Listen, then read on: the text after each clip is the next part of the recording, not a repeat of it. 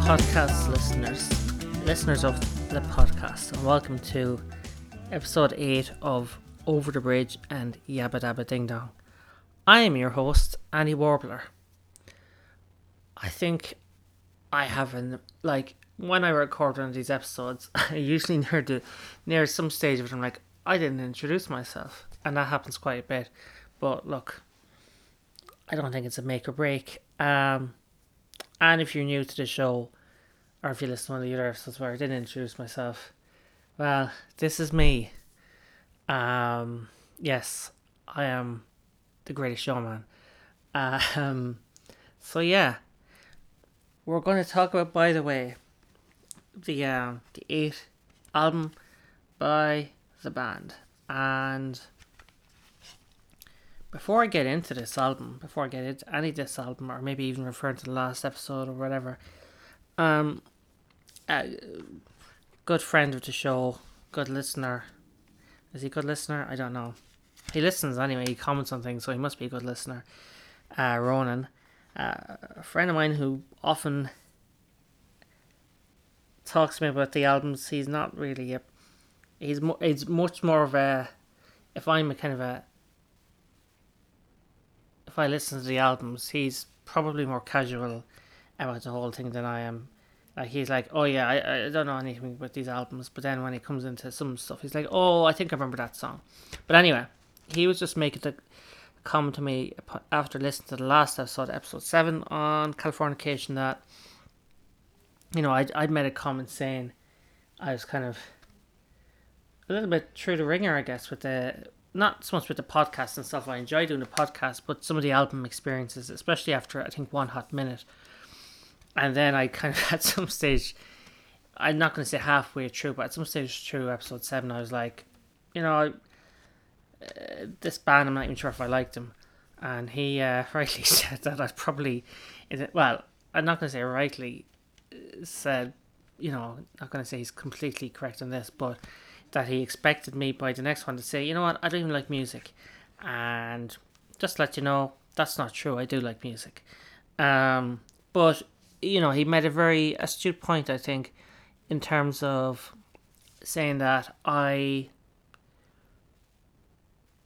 maybe, you know, he was saying that he felt that maybe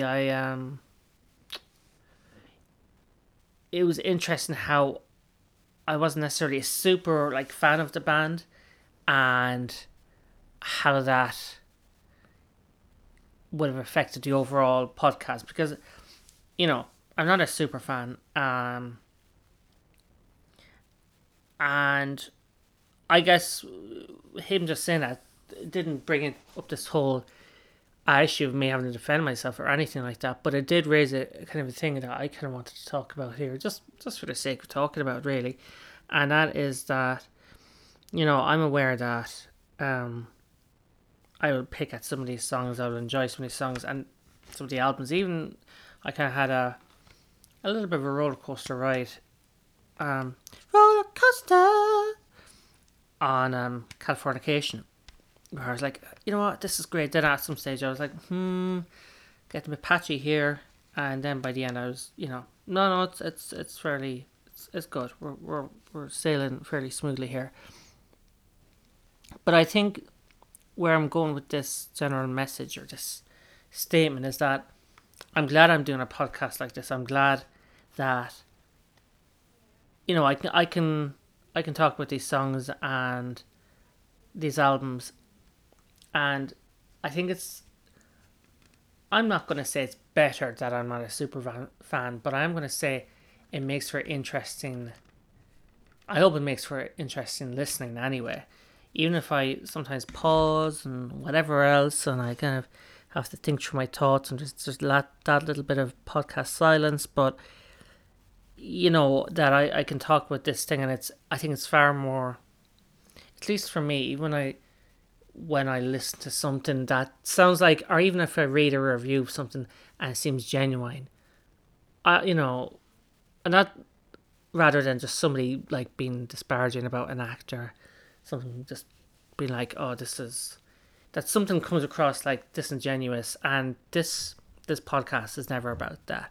I sometimes will rip the piss a little bit, but I've spent enough time now on this podcast, and even enough money over the years in this band. Not like hundreds or anything like that, but just I've invested enough in the band that I do have an interest in them, and I also from the get-go I said that they're a band that interests me, even if they weren't necessarily a band I was hugely into. I mean, I might have mentioned this before, but like, I love Radiohead, but I don't know if I could do a podcast on Radiohead. I mean, I do think it's not really fair to compare, but I do have much more of an interest in an artist or band rather, like Radiohead. But I just feel there's a little bit more of flamboyancy to a band like Red Hot Chili Peppers that I wanted to kind of talk about through the music. I don't really, as I said before, I don't really want to get into too much stuff that's kind of hovering around the music, because yeah, sure, some of that does inform the music, but I don't want to get into a VH1 behind the music style kind of thing. That it's kind of like, what was going on with the band at the time. I kind of just want to look at using the music itself as a conduit of sorts. And so yeah, I mean, I guess part of me addressing this is that we're on to album 8. We're kind of over the we're well over the halfway mark, and I think it's worth just mentioning that. And hope you're all enjoying the podcast so far. It's my first foray into something like this, really. But I know, yeah, apologies also for the sound issues last week. It was great recording some of this outside and all that, but I think some of the sound quality was a little bit lacking. So I hope you stuck with it in the end. And hopefully when you hear this particular episode and further on from this one, at least episodes this one to the Getaway one, that'll be in theory the last one. Well, we'll see. We might do a bonus one, and of course maybe something will happen in the meantime in terms of a new release. But the sound quality will be much better, because aside from doing this and hoping people enjoy it, I'm also doing it as an experience for myself. And I also think it's interesting that it feels like it's so long ago since I did the first 3 episodes where I was only listening to these albums. I kind of thought, actually, at the time when I listened to the first 3 albums that I hadn't heard before, I thought that the experience after those first 3 episodes might be a slightly lesser one, that I'd kind of go into the ones that I already heard before and just be like kind of going through the motions a little bit. But that rarely ever happened, at least for me. Even the One Hot Minute episode was one that sort of surprised me, not just because I expected to really enjoy the album, but I was passionately giving it out about that album. So even that was an interesting one, even if it was a little bit different structurally. But yeah, I mean, from here on in this episode, we'll get back to some sort of semblance of normality, and yeah, on with the episode. So I guess we'll start off with getting into the album artwork. Let's talk about that first. The more I see, the more I see, the more I see. So this artwork I quite like. I really like this album artwork. It's well, like I don't know what sort of like material we use for the cover in terms of painting, but I would say, when I say pastel, I don't think it's an actual done on pastel medium, but everything about the album artwork has a pastoral kind of feel to it, almost just sort of it's quite somber, I would say, and maybe just really quiet, which is not necessarily the case throughout the songs, But even like the guy who did these paint, the guy who did the artwork throughout, he also did the band photography. I think he did all the band photography, um, and he did a front cover. And I think he did the singles artwork as well.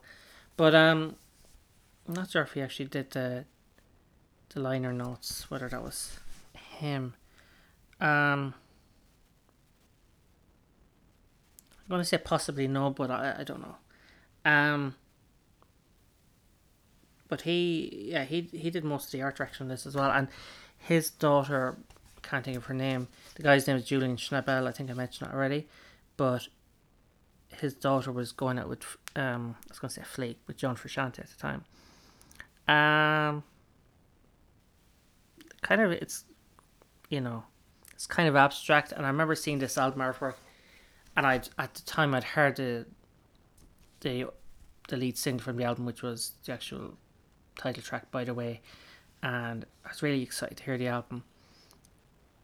And I would say even the album, the photography kind of the band, there's kind of I said pastoral, but I would also say a little bit like if you have the artwork to hand and you're looking at it on whatever format, and maybe you don't have it to hand, but even on the band photography, they're all quite I would say they're almost in, aside from Flea, they're almost in kind of, well, even Chad Smith, there's almost something very morose and maybe almost funereal, is that a word, funereal, like, and yeah, and the black and white shots, and it's just, it almost says to me that the album is going to be quite, well, it definitely says the album is going to be quite different. Very reflective maybe as well. But yeah, really enjoyed the album artwork. Enjoyed the album artwork might sound a bit of a stretch, but I will say part of the reason I come back to this album is the album artwork. It kind of is inviting in its own way. So that's really all I have to say about that. So I will talk a little about my feelings with this album prior to giving this a fresh listen. And this is an album I kind of have struggled with, to be honest, over the years, which is not to say I don't feel this is another One Hot Minute.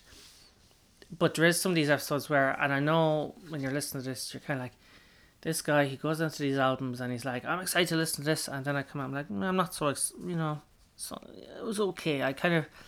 I'm more pumped up beforehand than I am afterwards in a lot of cases. And look, that's just the way that is. But I will say that while I am looking forward to listen to this album, I've never felt I've loved this album. I've never felt I will love this album. But which doesn't mean to say I'm not looking forward to listen to it, but I've always felt every time I've listened to it, I've come back to this album a lot more than a lot of the other albums that I didn't warm to. And I think there's a couple of things going on with this album. I think when I was really looking for this album before it came out, because I'd realised I was a big fan of the Californication sound, and I did think that had a very distinctive sound compared to what came before. It seemed to be a little bit more, dare I say, mainstream rock, and had sort of watered down a little bit of that funk sound that was on albums prior to Californication. So I didn't necessarily mind if the funk came back, but I realised I wasn't so, back in the day, I wasn't so into One Hot Minute, which even then seemed like it was like an album the band didn't, kind of passed over, especially when Frusciante came back. It was sort of seen as, okay, Dave Navarro wasn't a good fit, so now we have Frusciante again. And, Blood Sugar Sex Magik, I enjoy some of that album, but the overall sound do much for me as much as Californication did. And then Mother's Milk, I felt was a little bit, maybe, I just, I realised it wasn't a sound I was as into. It's, I guess, there's some artists that have, various eras. Maybe not that many, but certainly their sound changes or evolves, sometimes devolves. But I did realise at the time that I was sort of more into this. Certainly before this album, just on the cusp of this album being released, I was more into that sort of late era sound. A little bit more mature sound into my ears anyway. So I was really pumped to hear this album, and I saw the band live in what was known at the time as Lansdowne Road Stadium, and open air football stadium in Ireland. It's still there, but it's under a new name and it's been rebuilt. But oddly enough, I can't remember exactly when this album came out. I think it was mid to late July, and I think that particular gig was in 2002, and it was maybe 2 or 3 weeks before the album came out. So, and I didn't have much access to the internet, so I'd heard By the Way. I think I'd even seen the video at the time, but I hadn't heard any of the other songs, and prior to the gig, and I think there might have been some. Well, I can't honestly say, that there was another song I heard at the time prior to that gig that was from this album. Now, from that album, I do remember there were 2 or 3, maybe 4 songs played from the album, and I think By the Way was the opening song on that. It was actually really unusual. I know it's probably not that unusual, but for me it was sort of unusual to see a band who were essentially promoting an album that hadn't been released yet. Now I understand artists do that, and sometimes more often than not, artists do that when they are talking about an album or they're promoting an album, they're low key promoting it, like they do it in a small club kind of thing, and they're testing out the songs from before they go properly on the road. But this was like a big gig, and I think they were doing the tour, and I'm sure obviously, maybe Ireland was the first stop of that tour. I can't remember. I don't know actually, but I do know that they opened with By the Way. I think there's a couple of songs scattered in there that were from previous releases, and then Universally Speaking at some stage came in. I think there was a couple of other songs that I think there might be in some of the other, what would be the latter singles. But I do seem to remember a lot of that gig was,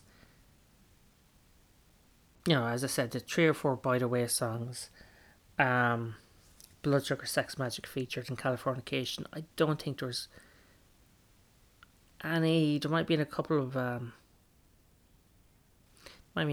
songs, but I can't. As in non-studio album releases, like. So and it was. I remember it being an okay gig actually. I enjoyed it for what it was, but at the time, to these eras, I wasn't really interested in a couple of the support bands who were, I think it was New Order, and I don't know who was on before that. I feel like there was 2 other bands. There was New Order and someone else, but anyway, and for what it's worth, an awful lot of the time over those years, Ireland, as when it came to like a big gig like that, there wasn't a great track record of good support acts that open for the big band. I'm not saying New Order are bad, but I just didn't feel like was it. Certainly for me, I kind of felt like, oh, okay, I'm not really into this. But maybe upon reflection, I can see where that might fit in a little bit with, to an extent, some of this album. There was, a few different things going on with this album that would indicate that maybe New Order wasn't all that bad a fit. The other thing is, at this time, it was 2002, and the band had already played Slane big open air thing. Not festival, but big open air gig concert. They played the year before in 2001 with supporting U2, and then they did Slane themselves in 2003. I believe they played in Ireland in 2004 again.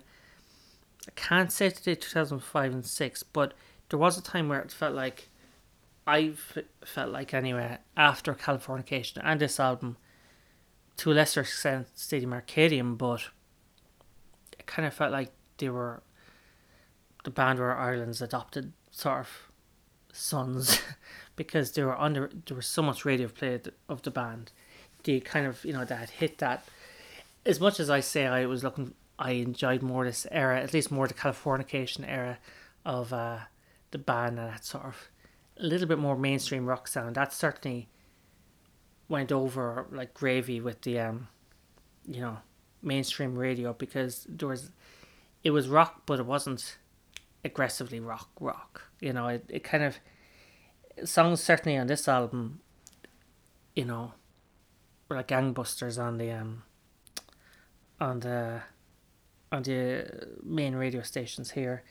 And even I think there was a like an X Factor like show that was around at the time, and I think that there was little intros to people coming on stage or whatever, not like on stage on a big, like in front of a live audience kind of thing, but like when maybe people were doing their little rehearsals or whatever in front of the judges or whatever, but they were using songs from maybe this album or maybe it was Stadium Arcadium, but it just felt like they were like the go-to band, and maybe it really felt like they were kind of omnipresent in such a way that well, maybe omnipresent is a bit strong, but it certainly felt like they were the band that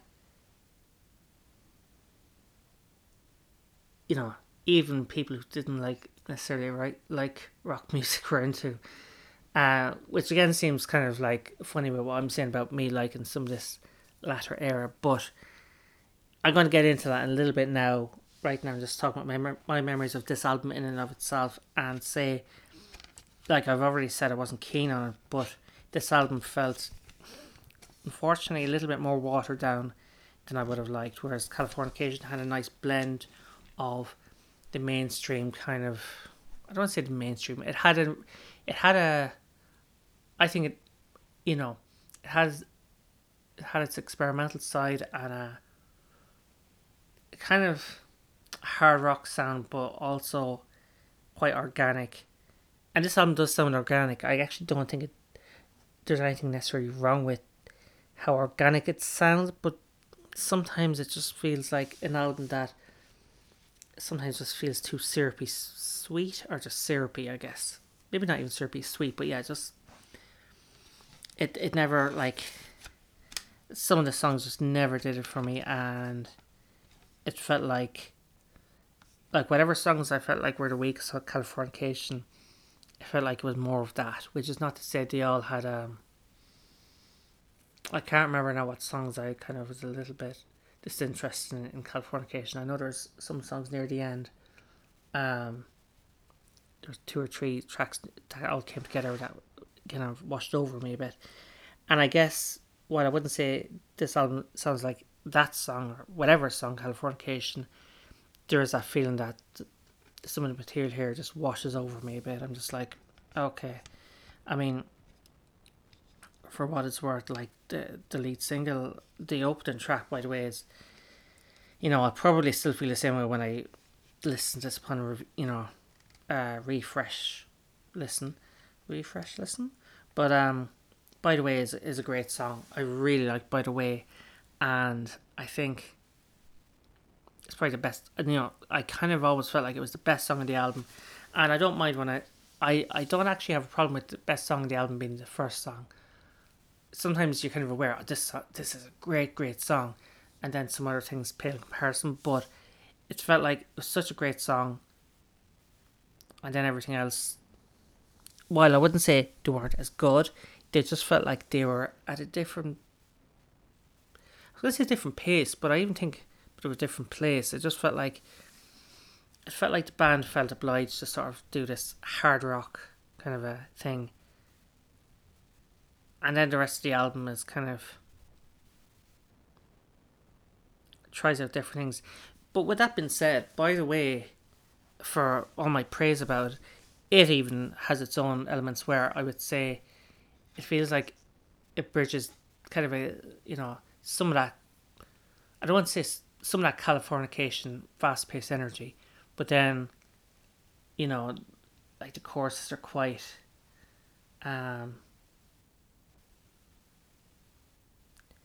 lush and in such a way that it indicates what the rest of the album is going to sound like. But it is the hardest rocking song on the album, and like, for what it's worth, I don't necessarily need an album to be completely full of hard rock songs or anything like that, but just some of the stuff in this album just, it doesn't do it for me. I remember a friend at the time saying, "Have you heard By the Way?" And I was like, yeah. He said, "That album's dirt. What was wrong with what? One Hot Minute? That was a great album." Now, at the time, I was like, I don't know, but I don't think I was necessarily saying in agreement with him. I don't know what's wrong with this album, and One Hot Minute is a great album. I was just a bit like, yeah, I don't really know what to say, because I didn't really warm to One Hot Minute at that time. I was probably more forgiving of it then than I have been in that particular episode. But this album, I wouldn't say I agreed with him, but it wasn't doing it for me. Yeah, there's lots of stuff about this album I should have loved, and I think that's part of the reason I come back to it as well. It's not just the artwork. I come back to this because there's a part of me that I love when a band makes a choice or makes decisions on something and takes a bit of a bold choice. I do feel like this does take more of a drastic left turn than Californication did. Californication had elements of various things, and maybe, as a band who had time to sort of regroup and, recalibrate even. Whereas this feels a little bit more like, this is the sound we're going for now. And part of that is quite refreshing, but also part of me feels like it's quite calculated for radio play. I don't think it's any, it's no accident that a lot of songs on this got a lot of radio play. I mean, mostly it was the singles, but I even think the singles, just because they're the singles, aside from By the Way, I think actually any of these songs potentially could have been singles, which is my way of saying, I don't mean to say I think they're all great songs. I just mean a lot of them have a similar vibe. Like, instead of maybe doing Universally Speaking, maybe a song like, now, as far as I remember, the singles were By the Way, Universally Speaking, the Zephyr song, Can't Stop. I'm sure there's another one or two in there. But yeah, I always come back to this album because I'm interested in it, but then I'm like, just not doing it very fully. But this could be a revelatory episode. I could come away. I don't think I'm going to come away loving this album. I think I'm probably going to end up in the same place, but you never know. I will say that I think even in the songs, most of the songs, I'd never felt like I outright disliked this album or hated it. Just never warmed to it. And despite that, I tried, and it, unfortunately, after this album, at least at the time, I wouldn't say I just dropped the band, but there was a feeling I was like, okay, the only album I really like at that time, and it is the truth still, maybe, but at this time, I felt like, okay, Californication was kind of the one album I really liked from them, and yeah, I liked some of Blood Sugar Sex Magik, but the rest I was a bit hit and miss about. So I think after this album I was sort of a little bit more, I wasn't as invested in the band. I mean, I think it was some time, well, I didn't listen to Stadium Arcadium immediately upon its release, but I did listen to it some time afterwards. But I'll save that for that episode. But yeah, I think, look, let's just get into the album, and you know what? I can't actually remember what this begins or ends with from side A, so I'm going to look it up. If you don't mind, while I'm talking, and I'll keep talking and talking and talking. But I will say, I think this album, like the pace of it overall, from my memories, it's quite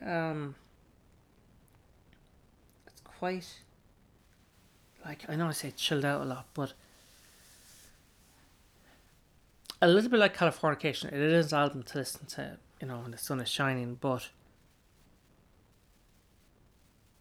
I don't feel as positive, as much positive vibes. I feel like it's just, there's some stuff about some of these songs that I'm, like I will say, and I think I mentioned already, but even the songs I don't like are not crazy about. There are bits of them I like. I'm like, oh, that's nice, but like there's nice little flourishes. But yeah, just it's really strange. And maybe some of this also from a side note point of view. I think some of my feelings about this album, I remember when I eventually did get this album, I had been in a band with, we'd been practicing a lot. We hadn't gigged properly. Then one of the guys just was like, I don't want to do this, calling it a day. And I was like, oh man, that fucking sucks. We were practicing. We weren't practicing loads, but we were figuring each other out. But then it's always worrying when you're barely practicing as a band, and then somebody's out, and then somebody else comes in. And one of the main, aside from myself, one of the main instigators of this kind of band thing, it's like, yeah, this is not going to work out. Creative differences already. But that happened, and I was, at the age I was like, oh, really, I wouldn't say I was really down about it, but I needed to pick me up. And I think the next day I got this album, and I think I was looking for that pick me up, and I just didn't get it. So would I say that this, I hold this album in memory as the album that I just didn't, never pick me up? I don't know. Did I get over the band? Of course, and it doesn't need to be a pick me up album, but I think I was expecting something that would, I think part of me was expecting Californication too. And I think even so, by the way, as a song, it's a little bit softer than even as it is a rock kind of song, it is, the edges are sanded off a little bit when I look back in reflection now. But had I got songs with the same standard as, by the way, the title song, I think I'd probably love this album. But as it stands, I'm kind of indifferent, but always curious about it. So yeah, I eventually found the track listing, and I'm going by the, or not so much the track listing, but going by the actual side A and side B. So for side A, we will kick things off with By the Way, and we will end side A with I Could Die For You, and then side B begins at midnight and ends with Venice Queen. So there's 16 songs on this thing. That's already a concern for me, as you know how I feel about long track lists. But let's just get into it and see how it goes. So see you on the flip side. I got those by you in your bedroom. I own my way. With anything I ever knew. Okay, people, let's get into this, and I will be talking about the songs, and the way I'm recording it this time, I'll try and not correlate it, but have it when I'm making points that are in parallel with maybe parts of the song. At that point, maybe those parts of the song have just gone by, but look, I'm not going to pause a song or anything like that, or interrupt the flow of this conversation. So let's just get into it. So yeah, we kick in with the guitar and bass. There's a bit at the start there where it goes do do do do do do do do do do do do do do do do. It doesn't quite go down a lower note. It just sort of pauses a little bit on the guitar. I think just a slight bit. It's not a problem. I've noticed it the last couple times I've listened to it. So yeah, we have the kind of I would call it the softer chorus. It is a chorus, but it's just, it comes in a little less heavy than just later on. And then we go into the sort of verse, and I guess this bit, steak knife, carrot jar, gun job, boot cut, I mean, whatever that's about. But it's part of the verse, it's not really a pre-verse, if that's such a thing. And yeah, the verse is certainly heavier in this song than, it's the heavier part, along with that pre-verse bit. And I mean, look, this is such a good song. It's such a great song to kick off the album. I do think it's a bit of a red herring song. I really do. I mean, it's probably the best song to start off as the lead single. Part of me questions whether it's a really good opener, but it's not necessarily indicative of the album.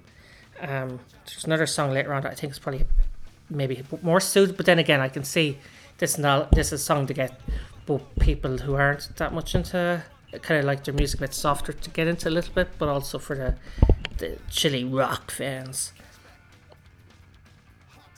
And we have that kind of pre-verse thing, as I like to call it again. It kind of goes through it really quickly.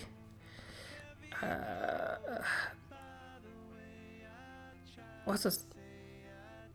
I mean, I don't know, this song, like, those choruses are definitely, in fairness, it is a representation of how this album, there's going to be, more melodic, soft bits. But then it's a hard, it has its heavy drums coming in there with the, crazy whap-to-whap bass. There's a bit there in the Skin That Flicks You Such a Little DJ. When I think about that bit, not even just that bit, when I hear the when I thought about it in my head, it reminded me of a thing that I used to hear. I don't know if it's a song or just like this thing that used to be on old 70s shows. Not that 70s show, but just kind of goes it just sounds like a more amped up version of that, which is pure incidental. As for the whole blackjack, dope dick, punch up, quick pick, I always felt like that was some dude just going into a shop who just wanted to limit his words and like, look, just what I'm looking for: chopsticks, lamb chops, I don't know, toothpicks, hardtop. Well, I know they mentioned hardtop, but it's just really bizarre. But the song ends on the chorus, and it's a really good song. There's not much more I can say about it, but I do think it has the flourishes of what the album would be like. Well, universally speaking, I mean, it's such this is probably more of an indication of what the album's going to be like. I don't think it should be in the opening track or anything like that, but when I heard the song, because I remember hearing this song live at that time, and I quite enjoyed it, but I don't really enjoy it that much. I mean, I enjoyed it as this is a new song, because I think they said this is a song from our new album, and I was like, okay, a song that isn't like By the Way that I haven't heard. But it has that kind of steady beat, and Silveretta and the Jets of a Lifetime. I mean, I get that these lyrics are about something, and I know there's plenty of websites, be it Chili Peppers, lyric interpretation things, or there's song lyric meanings, or whatever the site is called. There's other ones, I think it's called Genius, where to go into this is what this song is referencing. Sometimes I look at that stuff, sometimes I'm not interested, because it tends to reveal too much under the hood, or like I just kind of like interpreting it myself, or as you're probably aware, not interpreting it at all. But this song, the chorus is just, this song kind of is a good representation of what I don't like about the album, which is not to say I hate it. I kind of respect the album, but I don't really dig it. There's there's that nice little sound coming in here that kind of reminds me of Grandaddy by way of ELO, or ELO by way of Grandaddy, because I do hear a lot of, if you don't know who Grandaddy are, they're a band who have a DIY kind of thing going on, but I think they actually sound sometimes like ELO, just in little bits.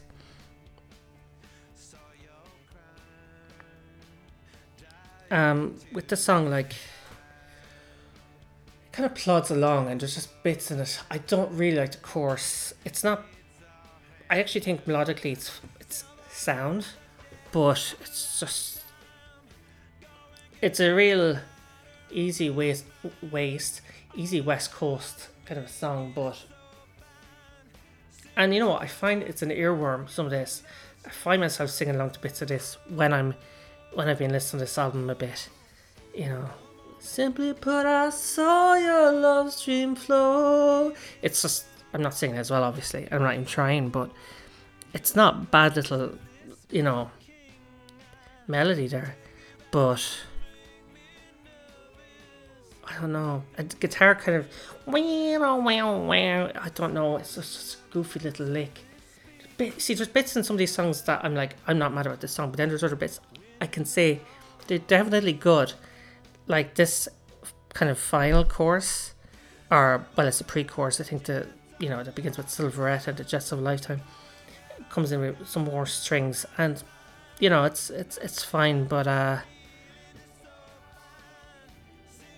then there's this guitar that comes in, and I'm like, oh, it's just, I don't know. I don't say goofy because I've applied goofy to silly lyrics. The guy's jumping around.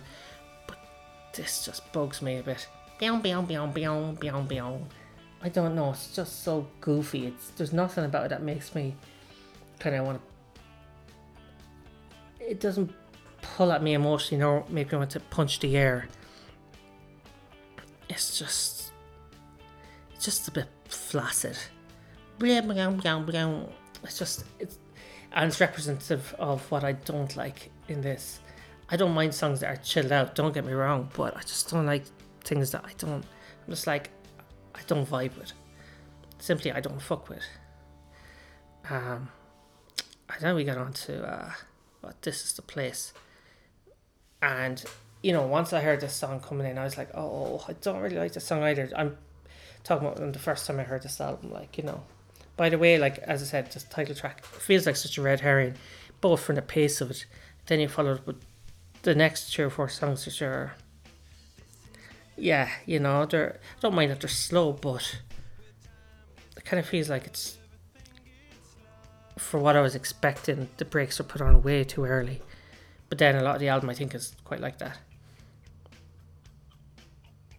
I mean, some of the vibe in this song here, about the, can I get some Vaseline and all that, it has an element of the Californication style, just a little bit. It's a slow down version of that a little bit. And so when we get into the, you know, the verse or the chorus here, the woo woo woo, it's not bad. Like, I think John Frusciante is kind of, in some respects, I think he's on an A game here with what he's doing here. In a way, I feel like some of the album is, you know, very much greatly his influence, or largely, you know, and obviously he was feeling it, but I'm just not.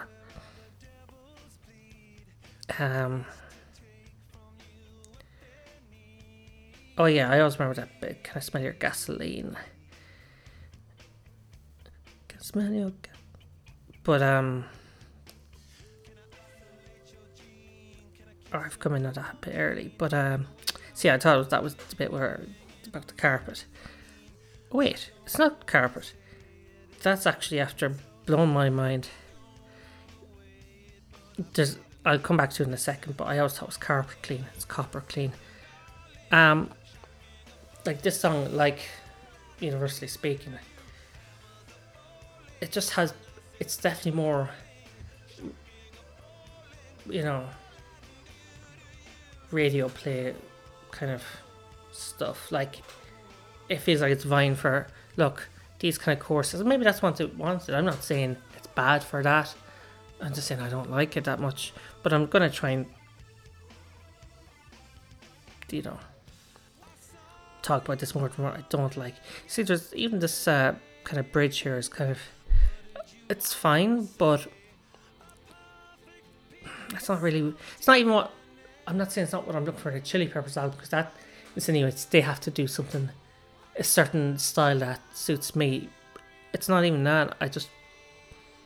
What they're doing here isn't for me, but part of me respects it because it's something different. So here's this bit coming in now. Green on my best friend died. I always thought, until I read the lyrics now, on the day my best friend died, I could not get my carpet clean, is what I read it as. It's like a VH1 behind the music gone wrong scenario, but I could not get my copper clean. So that's kind of blown my mind a bit. But generally this song, even more so than Universally Speaking, it's just not to my flavour or taste buds.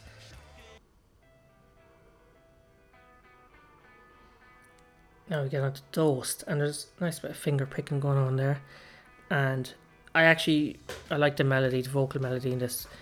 Probably like this song a bit more than This Is The Place. Still has that I'm not gonna say chill, that easy laid back West Coast vibe, but I like it marginally more than, I might even like it a bit more than Universally Speaking, but like I said, these songs feel like, even this, like, it's only track 4, and it feels like I'm miles away from the energy of the title track, the opening track. I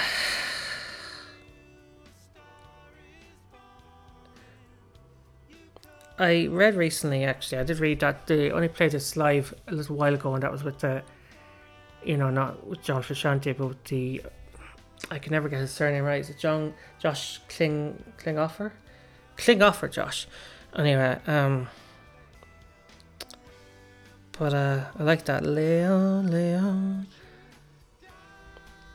I quite like the chorus in this. I mean, it's all of that vibe that I mentioned, but I kind of fuck with. And obviously, and I have to say, this is probably I think part of some of these songs that are they really are earworms, but they a lot of that has to do with the delivery from Anthony as well, and he's clearly into this as well. It's a bit of a change up, and you know what, this reminds me, this band are often kind of, at least these days, or maybe not right now because there's enough things going on in the world, but there was a point where they were kind of, it felt like, while they weren't a Nickelback kind of butt end of rock music jokes, it kind of felt like, at least from a hipster kind of point of view, it was like, the Chili Peppers, they're kind of a joke band. But I think this album was treated quite seriously, well revered back in the heyday. I just happened to not dig it, but it wasn't out of any snobbery or that. I just, I've already mentioned, but this album feels like, so far, and I think even from what I remember, I don't feel like it goes into any kind of a goofy shtick that the band are often accused of being like. And one thing I do like about, it's not a song I really go crazy for, and it's not a song I'd be crazy to hear live. I wouldn't be like, oh, Dosed. I know I mentioned that they don't play it live all that often, if maybe a handful of times, but I do like the outro with the finger picking, and then there's the beautiful where I didn't like the guitar in something like Universally Speaking. I love how the guitar completes the song at the end, or cherry on top there. It's really nice. In fact, that's probably my favorite bit of this song, and it's actually one of the bits in the song and the album that I'm like, if I like the album as much, I'm always looking for reasons to love this album, because in a lot of ways I love when artists take diversions from, obviously they evolve, and their sound, sometimes they improve upon it or they change it, and the band are definitely making choices here, but there's a part of me that feels like I should love this, but as at best,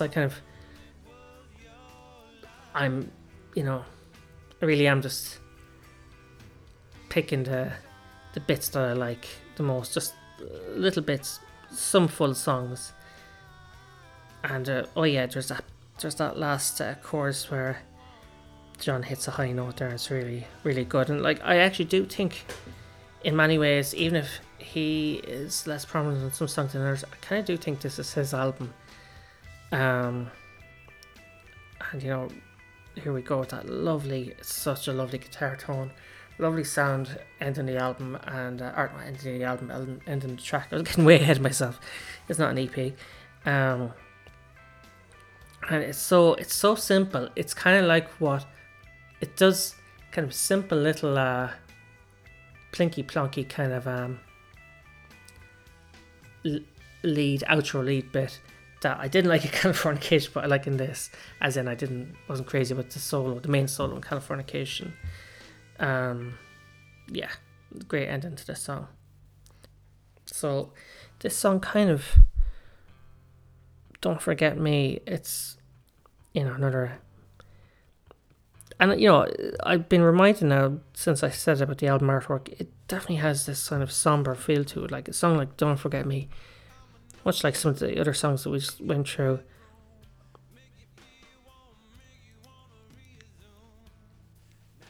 It's just really, sonically this sounds great, but, you stick this on, with headphones on, it's something else. It's quite moody piece, but I quite like some of this. That bit where it ends with "Tell me," not the song, but the first verse. "Tell me when you want to go," and then we're going to get into the metal lab bit in a second. I make that sound like a video game. We're going to the metal lab, a very druggy video game.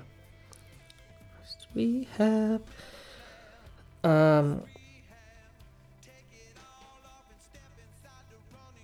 but I think it's the chorus that just doesn't.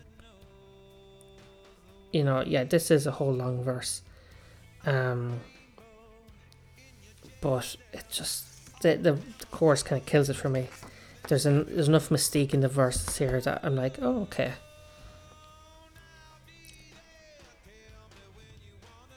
And that's, there's a big long kind of a holler from Anthony.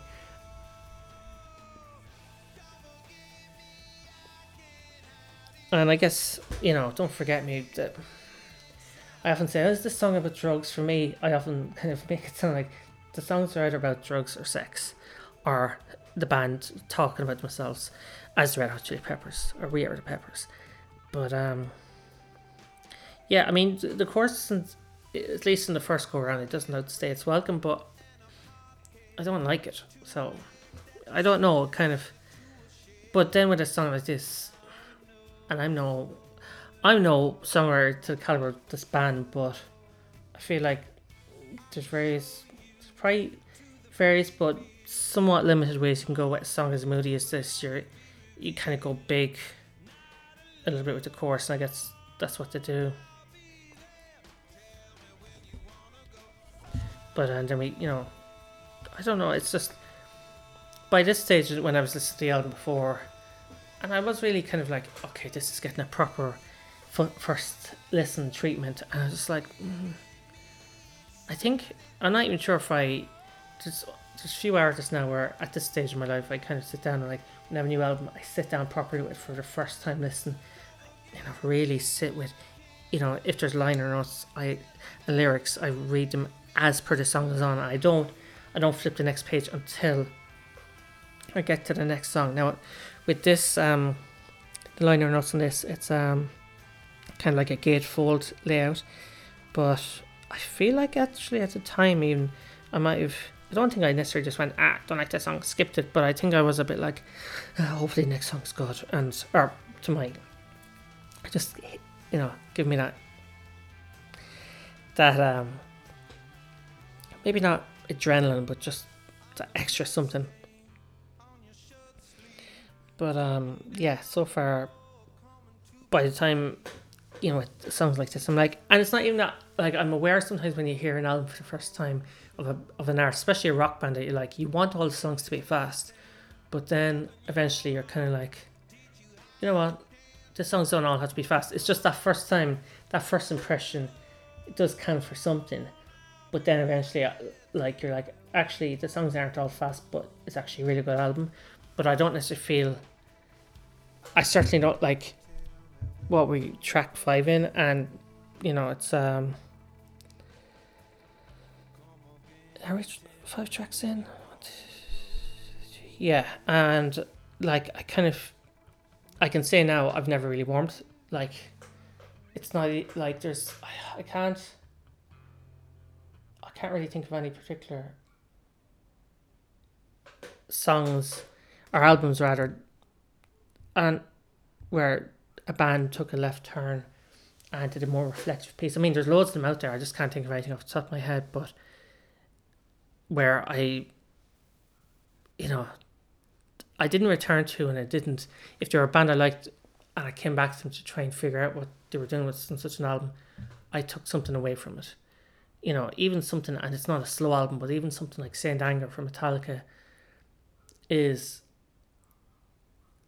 a very flawed album, and I don't return to it that much, and it is a hard listen if, like, production wise it's a little bit hard, but I get some of it. Actually, I kind of enjoy some of that album, and I actually remember, if anything, at the opposite time, I was really exuberant about the album at the time. I think it felt like, wow, new Metallica, and then, you know, eventually that sheen wore off a bit, and there was an element of this isn't all that great, but I don't detest the album, which is not to say I detest this, but if I was looking, I probably,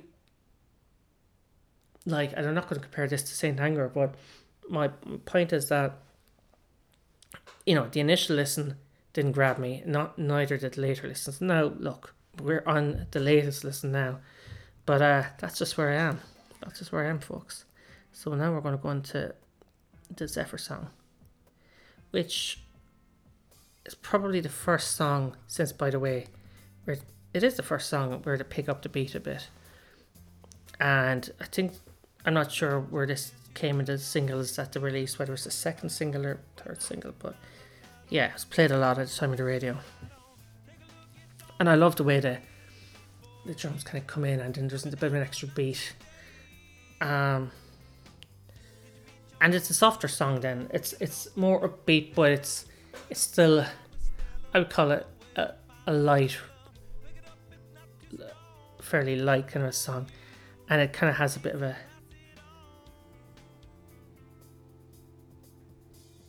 you know, it. When I was talking about the New Order thing, when New Order was supporting the band, I can see not necessarily a New Order vibe here, but more of a,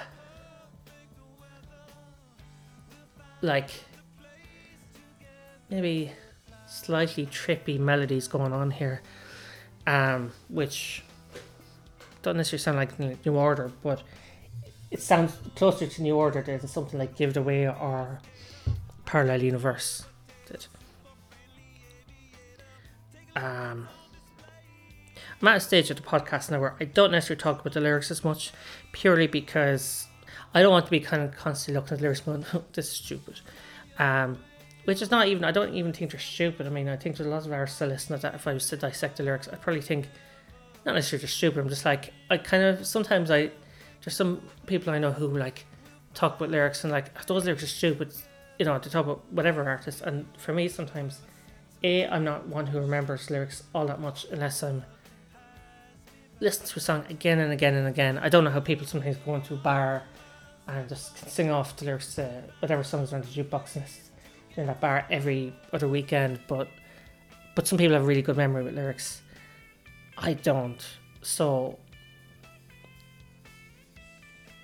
this is great. This is a great guitar bit in here, and it's before the bridge, but I don't like the vocal bits to come in next. It's okay. It's just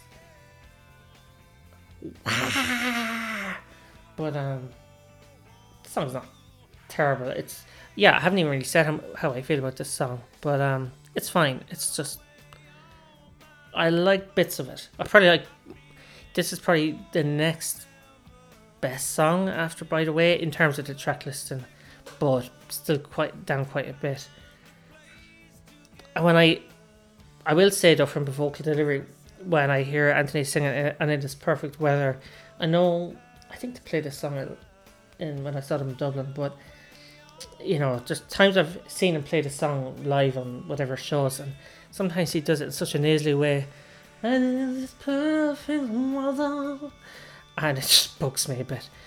But back to the lyrics thing, some artists I love, and like I don't necessarily care about the lyrics all that much. I'll pick, you know, I'll talk if they stand out in a bad way or if they stand out in a good way, but an awful lot of time, as long as they, you know, sometimes like lyrics, obviously I'll relate to them, but for this band I'm not necessarily going to be talking about all the time about the lyrics, because I'm at kind of at a point with the podcast now and with the band where I'm just kind of looking at the song as a whole, a bigger kind of a picture, rather than what does this verse mean, what does this chorus mean. The song is pleasant, but that's about kind of where I feel about the Zephyr song. Now, Can't Stop, with that intro, the little kind of almost military like drums, I actually felt like this could have been the lead track if there hadn't been a By the Way title track. Like, but I feel like this is actually probably the best song that's indicative of what the album is going to sound like, because it's an upbeat song, but it's not a thumping song. But I think this song was even a bigger hit than By the Way.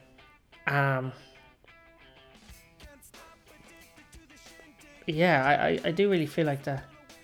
Had a funky video for this as well. This is a good song. But part of the reason I feel like it's probably a better representation of the album is that it's not as good as the title track, but it has a lot of flourishes that some of the songs that I've talked about, from Universally Speaking up to Don't Forget Me and the Zephyr song, like in the chorus, it's all there. I mean, it's there to an extent in By the Way, but this song is just so flowery. But look, if you have a song like By the Way in your catalogue, by all means use it. This is a real, like, it's a real bop rock song. It's just kind of, it's not super, like, there's nice kind of funky kind of riff without being typical funk of the band earlier in their career, but it just has enough of that DNA there from before. And I do love in the choruses, it doesn't happen so much in the first chorus, but it comes in now where there's extra layered harmonies, and these are the harmonies I talked about Californication, where I like them in that way in most of the songs on Californication, how they're used. I like them here as well in a song like this, but I do feel like overall on this album, and this is kind of like where I say it feels like it's John's album, for better or worse. You know, there's an eagerness to try out this style, but it's not even a particular style, but just a very, very softer melodic style, and you can hear it in harmonies as well. I quite like the bridge in this, and it's almost I don't know what time it's in, but feels like it's 3/4 time or something like that. But it's a really nice. I generally like there's some good stuff going on in the song. The verse doesn't really sound like the chorus. I mean, obviously they link a bit, and the bridge then is doing its own kind of thing. It's really interesting. There's nice little I don't know what kind of a pedal John Frusciante is using there, but the guitar is doing some really weird kind of gnarly thing there. It's cool. And then it goes into the rock bit with the see, this brings back to rock fans. But it there's nice ingredients in this song. I know the guy who I mentioned earlier on, and he loves the song. Maybe he doesn't love the song, but he says this is probably one of of his favorite songs from the band. But maybe he's like, you know what, I like the song, but I don't love it. He'd probably come back to me and say that. But look, it's a good song. I did say Zephyr Song was the best song after By the Way, but no, I would probably say Can't Stop was the best song after By the Way, and it's actually not quite as good as By the Way, but it's up there higher than Zephyr Song. There's a bit here at the end. I just want to listen to it now.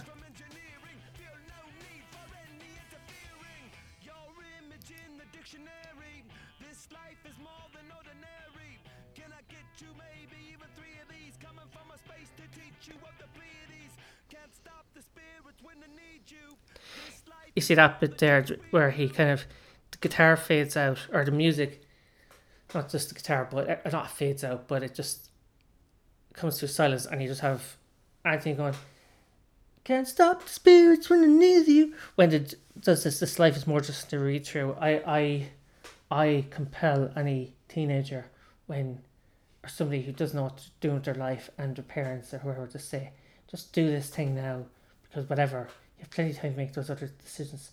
I compel any teenager to just go, just sing in that tone of voice, even if you don't sing, just go, this life is more than just a read through, because it's just a what the hell moment. I seriously doubt any teenager's going to be like, you know, hey, A, I'm going to do that, and B, they're going to be like, oh yeah, the Red Hot Chili Peppers, I'm going to do that bit now, because I'm sure the Chili Peppers have teenage fans, but, you know, it's probably not they're not in the majority, I think, in terms of the age bracket of the fans that the band have. Now, this song is back to the kind of, you know, that sort of slower pace that, and it even reminds me a little bit of, I don't know if that's keys or strings, but we're back there now. And like, you know, vocally, from, you know, melodically, it's quite nice. But I always feel like Anthony sang in that kind of, is that the chorus there? I'm saying that because I'm really listening to the song for the first time in a long time. But that, oh, I could die for you, sounds a bit like he's trying to do a sort of a British accent. And I do like later on, there is a kind of nice sort of a juxtaposition of lines there where he's like, I could die for you, what you want to do. It's just, you know, there's an element of intensity with,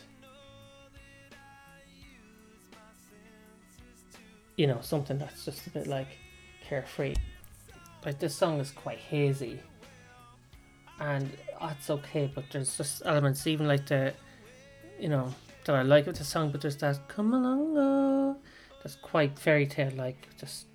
It just reminds me like of a fairy tale like melody or something too. But and like I said, I like that little, you know, I could die for you, what you want to do. But it just feels a bit, yeah. I mean, I feel like there's too many of these songs that are just a bit, like I said, flaccid, just a bit, you know, a little bit lame. And would I argue, is that necessarily a bad thing if all the songs are good? No, but I don't think all the songs are. I do not, like, I've already said that they're not doing much for me, but, you know, I like talking about the songs even if I don't like them. That's really all I have to say about this song. It's just a bit of a snooze fest. And, you know, there we go. There's side A. And I'm not overly surprised how I feel about it. Look, I'm not going to suddenly rip up the rule book and go, I'm not doing this, you know, this is a piece of shit. And kind of tear into it the way I kind of did with One Hot Minute. But yeah, it's like, I think individually all these songs have their merits. Some, like, not as, you know, not as necessarily all of each song, the sum is certainly, with some of these songs, the sum is less than the parts. But overall, like in that first side, an awful lot of, I keep using penis like metaphors, limp and flaccid, but I guess that's what happens when you listen to a band who generally, you do a podcast on a band who generally have an awful lot of songs that are innuendo driven and put socks in their rhymes with socks. It's a struggle getting through that, really, that album, or at least that side. Not so much a struggle as if I wanted to end it. It actually went by fairly quickly, but I do think it's and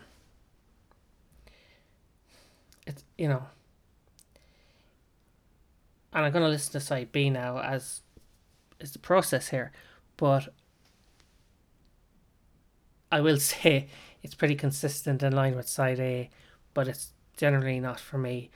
And yeah, it's just I would say it's. I'm curious to see what the general. I mean, I know it was kind of well received at the time of release, but I wonder has time been kind to this album, and what do fans? I think some fans generally like this album. Um, but to me, it's a little bit of an an oddity, but not in a good way. It's not kind of it hasn't really it's done as much for me as it did before, which is not a whole lot. But look, there's a couple of bits I noticed there that I, like that little first couple of guitar plucks and By the Way, which look, I like that song anyway. But there's nothing much I've discovered in this uh listen of side A. So you know what? Let's just get into side B and see how things go. But look, it's this experience is interesting so far.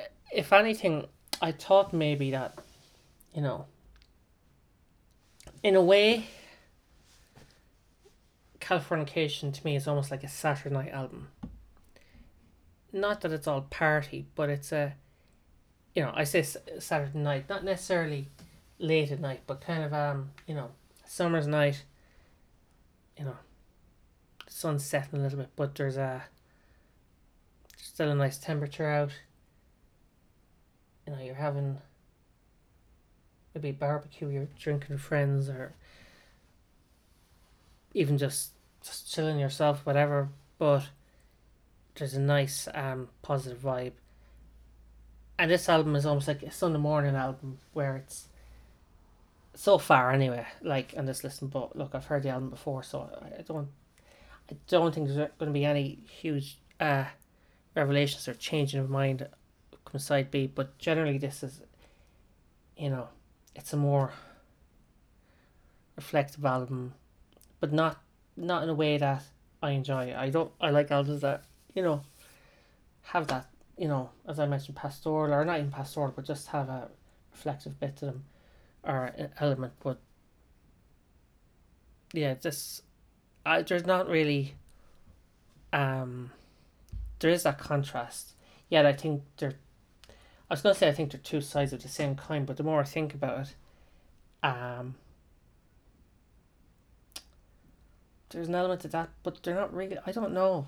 There's elements of Californication in this, but I would say the things I didn't like in Californication, just the slight things I noticed. And when I listened to Californication for the last episode, there's bits I was like, oh, there's certain guitar licks or harmonies here, and things that they bring in to By the Way, but maybe just then it reminded me I'm not such a big By the Way fan.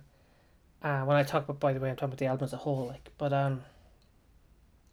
yeah. So look, let's get into side B, and I do think also, just before I get into side B, there is an element where I feel like there is a coin with two sides to, and this is one side, but potentially I don't think the other side is Californication, but I'll save that for another time. Anyway, let's get into side B.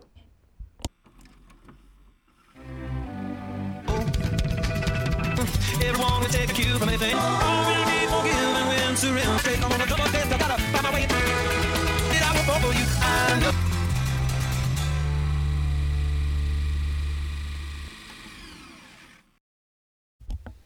Okay, so let's start off with Midnight, eh? Comes in with some... Are they horns? Are they horns? Anyway, again, it's another... mid-tempo? No, it's down-tempo. Well, let's say it's down-tempo. But it's kind of intriguing intro to it. And then it kind of goes into this kind of a almost Aqua-like wishy-washy. Just I feel like I can hear bubbles in this thing. I can hear bubbles. I'm drowning in a sea of tranquility with this thing.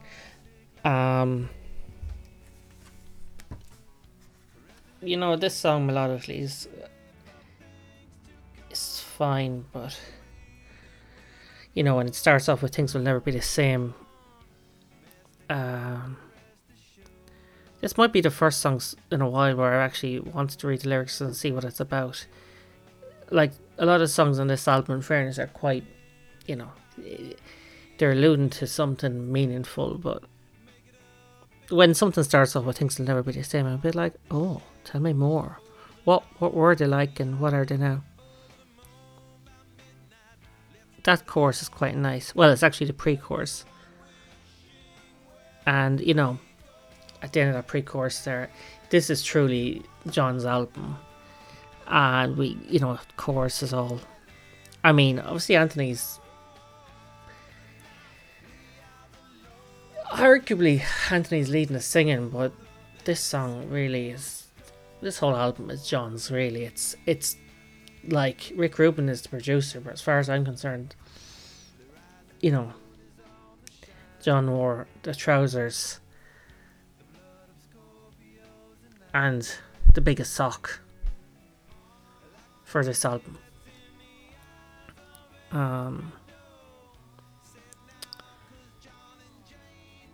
Yeah, he does an awful lot of harmonies, and awful maybe, not that they're awful, but there's probably too many for my liking, which is funny because harmonies are never a bad thing, but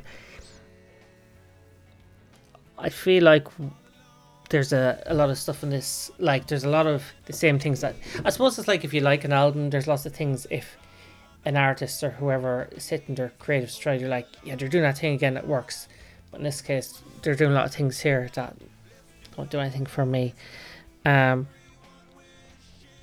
that being said, I don't mean to rag on this album, because, like, you know, for somebody else, this is their go-to, and I seem to, like, upon reading some stuff about this album, not about the making of the album, but I just wanted to see, because it's been so long since I really thought about this album in any detailed way, that I was like, well, what is the general vibe with fans on this album? Is it hit? Is it miss? Is it something whatever? And there's a lot of love for this album, or so it seems anyway, online in terms of the fan base. And I haven't bothered doing that with any of the other albums because I want to make up my own mind. But you know, I've listened to this album a good bit now, and this listen, and in previous listens. So I guess my curiosity, you know, persevered and said, well, is it, you know, I'm sure I'm not the only one who has, you know, I already mentioned some guy I talked to years ago about this album, or he talked to me about it, but I'm not the only one who's, you know, lukewarm to it, but, you know, at the same time, I feel like I'm in the minority. And look, everybody has their own, like, music is very subjective, but I truly do feel like with this one I just don't get it. But this album, but I respect it in its own weird way.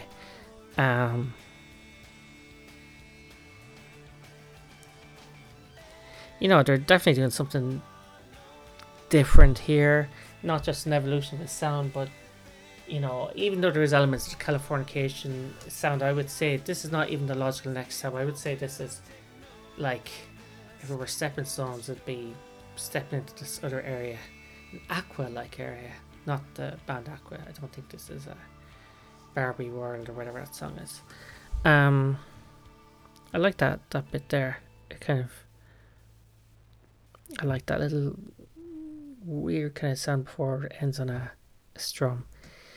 What's next? Oh yeah, I always thought "Throw Away Your Television" was a stupid title for a song, but you know what?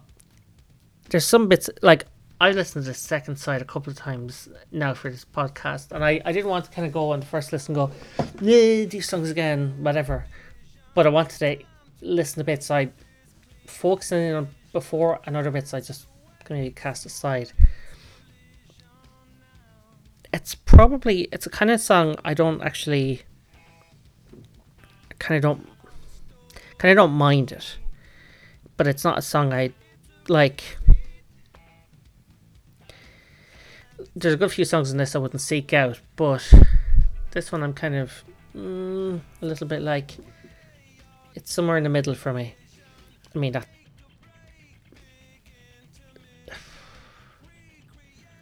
I don't know why that title of that song just bugs me.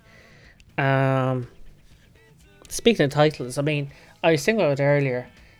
The band really,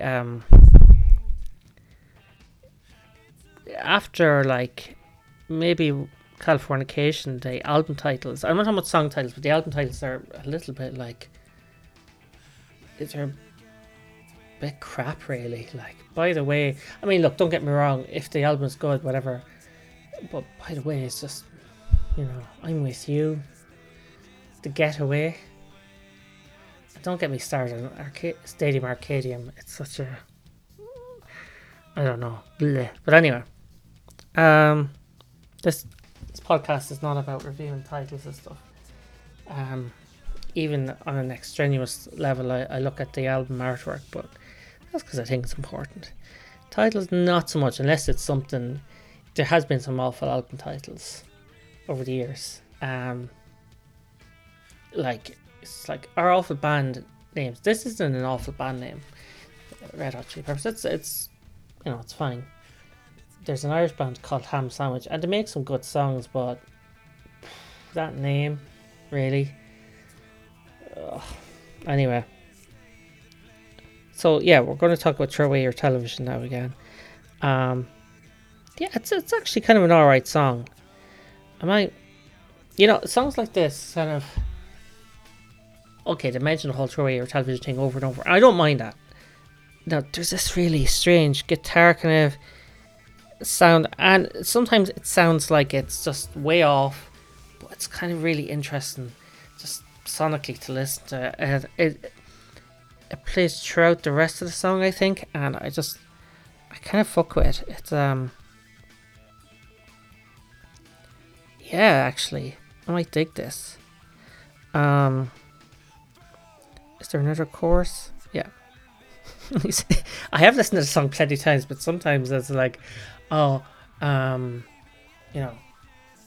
it's kind of like, oh wait, you ever have that moment when you're singing along to a song and you start singing the well-known lines of a song, but they don't come in yet, so you're just there, especially if you're out with friends. Not that has happened anytime recently in this country anyway, but you know, you're at a pub and then you're like, it's like, came in too soon. Or at a gig, that's, you know, when a song kind of does a stop-start thing.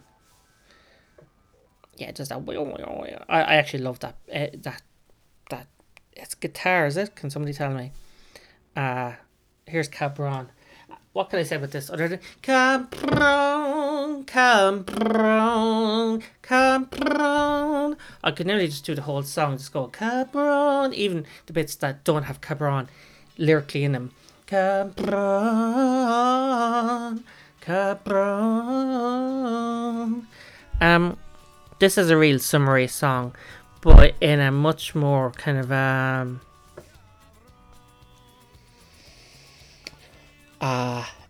it's kind of flamenco kind of style, is it? It's this is really diverse. This is like, I don't think I could deal with a whole album of this song, but I kind of dig this song in its own way, and I think it's such, like, if you were to take, I think I mentioned this already, but if you were to take this song and go with something like, you know, True Men Don't Kill Coyotes. Look, obviously you're not. It's very rare you want a band or an artist to have one song from years ago replicating exact same style, but these generally feel like two like such a. I like that actually. I do like when an artist sounds so different years later. It shows development. Now, of course, some artists go back to basics, and some bands, never really changed their sound. AC/DC. Well, I'd argue their early years were better, consistently top quality up until after Back in Black. But are U2, even U2's early stuff, you can still see the DNA of like their 90s or early 2000s output. This is such a roll down the windows driving along by a beach kind of a song. What is Cabaron anyway?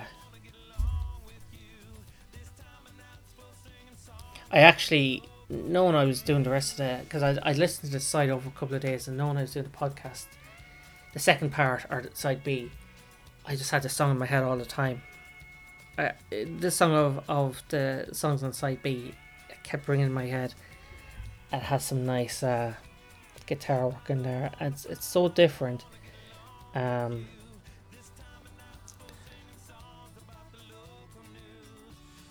Was this released as a single? I know I mentioned some songs that were released as singles earlier, and I can't remember. I think there's another one that I omitted accidentally. I didn't do it on purpose. I wouldn't do that. But let me have a look. What were the singles from this thing other than By the Way, Zephyr's Song, second Can't Stop. What was the other one I mentioned earlier? I forget. Universally Speaking. I didn't realise Dose was released as a single. How about that?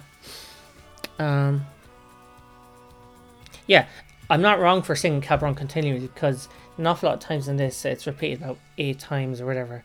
Like, is Cabaron the chorus actually? Is it just like, we're just going to use the word Cabaron, but anyway. Tear. This is a slow but kind of playful number, and I actually would say it as diverse or different as this album is. I feel like I actually, aside from I do like some of the songs on side A, but these 2 or 3 songs that hit me right now on side B, maybe just it's a sunny day, but. And I don't necessarily think they're this song is not a bop, but it's not a bad old song to listen to. And you know what's going to happen now? I keep thinking I'm not going to listen to this album again. I'd actually said to myself last night, I was like, yeah, once I hear this now, I think that'll be it for me. And this, I have, listen to albums and watching movies now as you get a bit older. And I'm not ancient or anything, but as you get older, you don't do the repeat. Well, you do with albums more so than movies, but you get to a point where you don't listen to stuff or watch stuff on repeat as much. Because why? Not because you're working on your deathbed. If you are, I'm sorry to hear that. But because you want to make more, you want to experience new stuff, and you don't want it just to be a nostalgia machine that's just churning in the same stuff you watched since you were a teenager. But again, with this album, I think I can get away with it a bit, because there's still stuff I need to experience within this one. I think I never look at this and think it's a piece of trash album. I kind of did feel like that after One Hot Minute, but I don't feel like that after this. But I will say, I thought last night, I was like, I'm done with this album now. I'm kind of I've done, I've experienced it as much as I can, as much as I want to. Now I'm going to go listen to something completely different. But I can see myself coming back to that. And I suppose unlike movies, the good thing about music is you can stick it on commuting, or depending on what you work at, or Spotify or whatever, as you're doing whatever you're doing. But I have become aware that there's some stuff not that I won't ever listen to again, but if it's something that's not clicking for me, let's make room for something I enjoy or something new.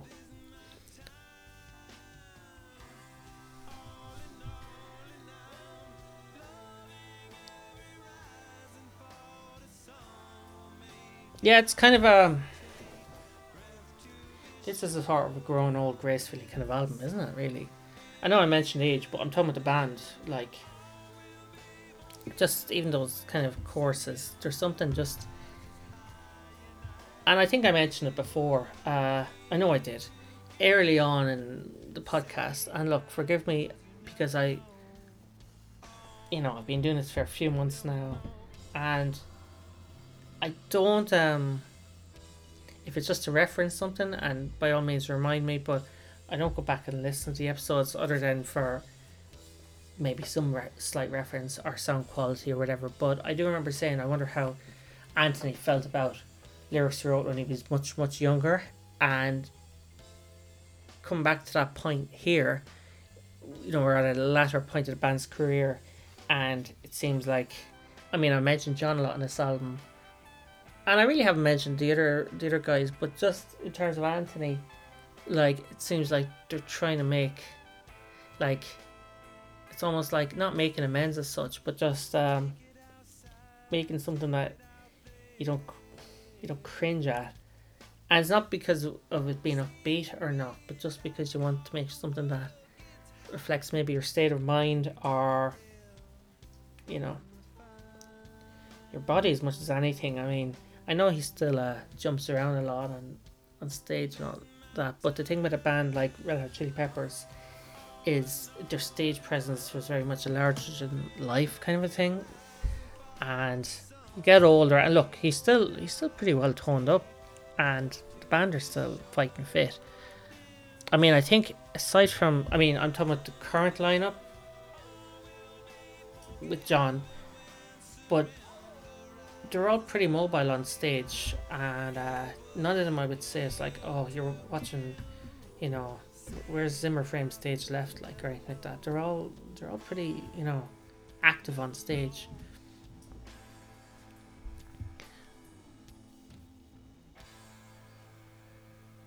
I don't know why, but that last bit at the end, that kind of remind me of Queen a little bit. Maybe a particular Queen song. You know when people say, oh, that song reminds me of that band, it's usually our artist. It's a moment in a song that links back. Now, this song on Mercury reminds me a little bit of Cabron, but I enjoyed even more. This was probably when I heard the song first. I was after going through the album bit, I was like, oh man, I'm struggling with this. But I did enjoy this song. I almost think it could have been a single. It doesn't actually matter if it was a single or not. I already mentioned something about Other Side being a single and how I really enjoyed it, but it kind of was a lesser single in terms of, whatever. I think you know what I'm getting at. Some songs you just dig and you're like, yeah, I love that song, but it's not like single material, whereas like Californication is single material and I don't like it, so whatever. This is a really good song, man. A woman, or not CIS. It carries on that sort of. This is really good. I wonder, like, when, like, I looked up. I know they did a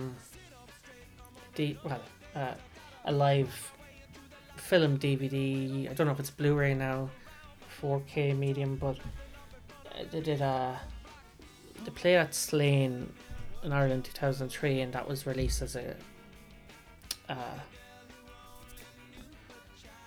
I guess as a DVD. There's a proper terminology. I don't want to just say the actual audio or visual format, but I looked at the set list and I was curious how much of it, by the way, was on it, like the album. And yeah, there was quite a bit, but I don't know if they played songs like this, and I don't mean just because I like it, but it seemed like they kind of stuck with a lot of singles, bar Dose, as I mentioned, which I think they've only played a couple of times, and I think they did that with Josh. But I'm always into bands playing songs that even I'm not that into, like that are lesser known songs on the album. And there's other harmonic in there, but yeah, this is a real bop now.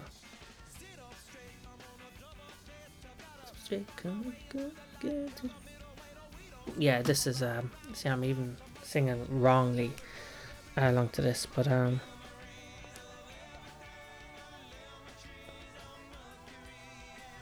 actually coming around to this this side a bit more. Like a song like Tear. Where's a Tear? This is my tear. Yeah, it's Tear.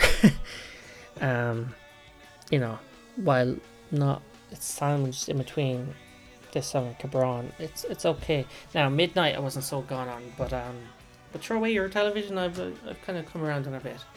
So who knows? Maybe this will be that one time where, so far in this podcast, where I might come out a bit more in favour of side B than side A. Maybe I'll end up loving this album. I don't know. I was aware the last time I ragged on it a bit. Yeah, that's a really good song. I can't, get into too much about it. And Minor Thing kicks off really, really good. I thought that was instruction on the top of the lyrics, but it's actually the lyrics. Just keep from C and D. Yeah. I don't like this song as much as on Mercury, and the only reason I say that is because if the rest is to the quality of on Mercury, we're kind of, a pretty solid ending, but, we have this song and then two more songs to go. Now, this song isn't bad. It actually incorporates a little bit of that funk that this album has kind of cast to one side, but then it has some nice guitar work in there as well, while obviously having the sort of diversity of this album as a whole.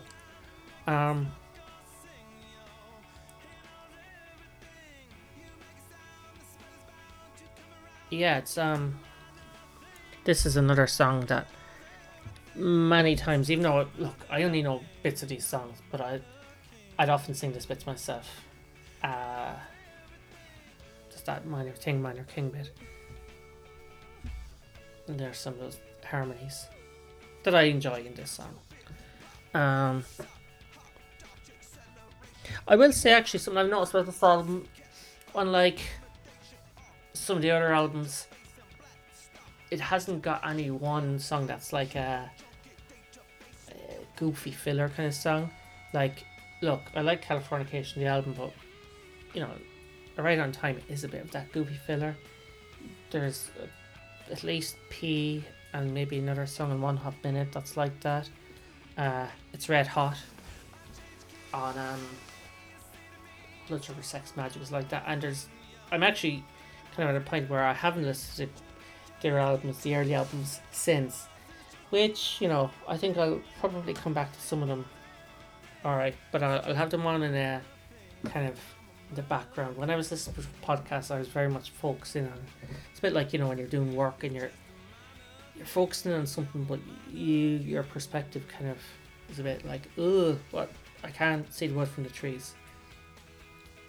But this song has a really nice instrumental bit here, a nice breakdown. I'm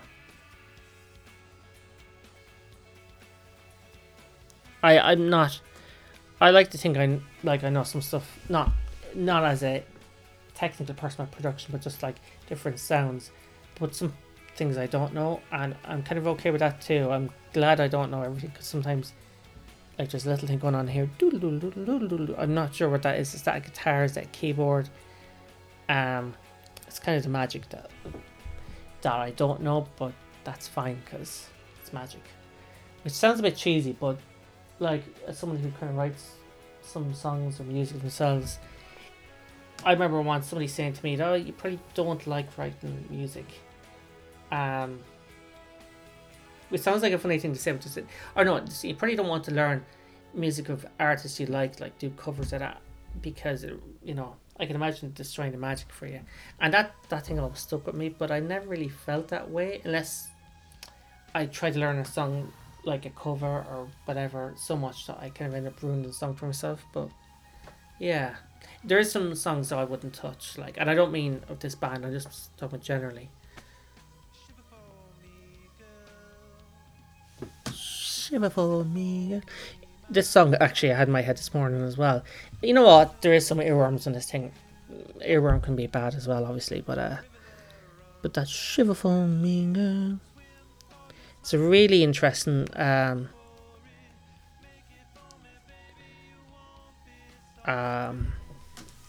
melodic kind of vocal delivery.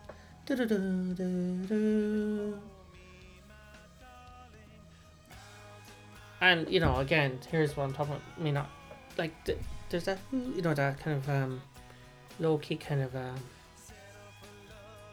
sound there that I don't know what it is that comes in the verses, and then we get into this chorus, and there's just kind of like a jangly guitar. Just really interesting progressions that these songs go through.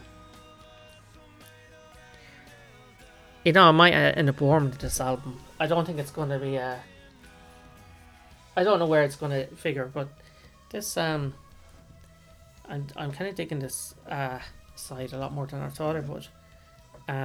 Like, I do think there's a couple of songs that I'm just like, oh, not so keen on, but I've come around to this side more than I actually expected to, and maybe as a whole that's going to reflect, well, it will reflect on the album as a whole, because I actually used to think, oh, I just dug a couple of songs almost like shrapnel, just bits of songs on the first side, apart from, you know, By the Way and Can't Stop, but By the Way in particular. But these deep cut songs are kind of doing it for me. And it's not necessarily the lyrics, because obviously I talked a little bit about lyrics, but I'm just talking about the vibe. What song does that remind me of when I hear that jangly? Dun, dun, dun, dun, dun, dun, dun, dun. I don't know, but it's I actually did think, you know, listen to this album, and I do think Californication is the better album, but I did think, for me, that was, at least at a particular time with the band, and maybe I still do, but that was kind of like, that was the peak of, certainly with the funk and the rock kind of elements of their creative. Well, I certainly thought that was their peak then, from a commercial and creative point of view, and I still maintain it's a better album of these two anyway. But I can't deny there is a lot of creative stuff going on here, so maybe I'd argue maybe there's a creative peak here with this album. And like I keep saying, I don't hate this album. I keep wanting to come back to it, so maybe, you know, and the good thing about like a podcast like this, on one hand you lose a little bit of perspective because you're listening to songs so intently, you're not letting them kind of just, I don't know, just flow naturally into your, you know, in as ear candy. But that being said, I've listened to this album lots of times, but to listen to it for this, I'm also focusing on bits that maybe because I just let the album kind of, I expected it to sort of be a slow burner, but while I'm not force feeding it this time, I'm just listening to things, and I'm listening to it on the headphones, and I'm just like, yeah, this is quite nice.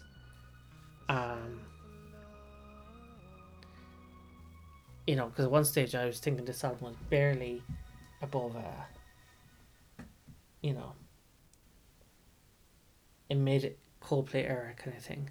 You know, I kind of felt like it was like an Coldplay, by the way, not a bad band, but I would never really be pushed into listening to any of their albums after the first couple, because I just felt like the music you listen to when you're not really into music, but you hear these songs played on the radio, or they're played along to, I don't know, whatever feel good match of the day spectacle, where it's like, oh, let's put on a Coldplay song, kind of call to arms kind of thing. Venice Queen always has a great intro. I will say I'm not really I already remember how I'm not always mad about how the song ends. It's one of those transitory kind of things.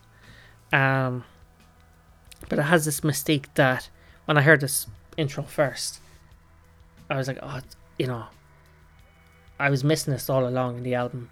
But then, you know what? Halfway through the song, or maybe not even halfway, it calls back to elements of Cabron, to Mercury. Really, like, interesting strumming going on and progressions musically. I feel like, as I said, I talked about John, I talked about Anthony a bit, but I haven't talked about Flea or Chad, and I should really, because we're actually at the end of the album as such. And you know, they're doing interesting stuff here. It's probably not as it's not as much of a thumper for Chad, but you know, I actually think Chad Smith is he's a great drummer. He doesn't need this podcast to say that, for, you know, he knows he's a great drummer. But you know, I often hear people talking about drummers and going, oh, you know, that wasn't their best album because they couldn't do a lot of stuff on it. Like people talk about sometimes Matt Cameron, drummer with Pearl Jam, how it's like, you know, when he was doing the Soundgarden stuff, it was heavier. He was a much, you know, he was a better fit there. But like Pearl Jam are generally a kind of a quieter, not quieter, but some of their songs are really heavy, other songs are not, but they wouldn't have ever been as heavy as Soundgarden as an act. But I still think he did interesting stuff on quieter songs, and I think the same applies here to Chad Smith. And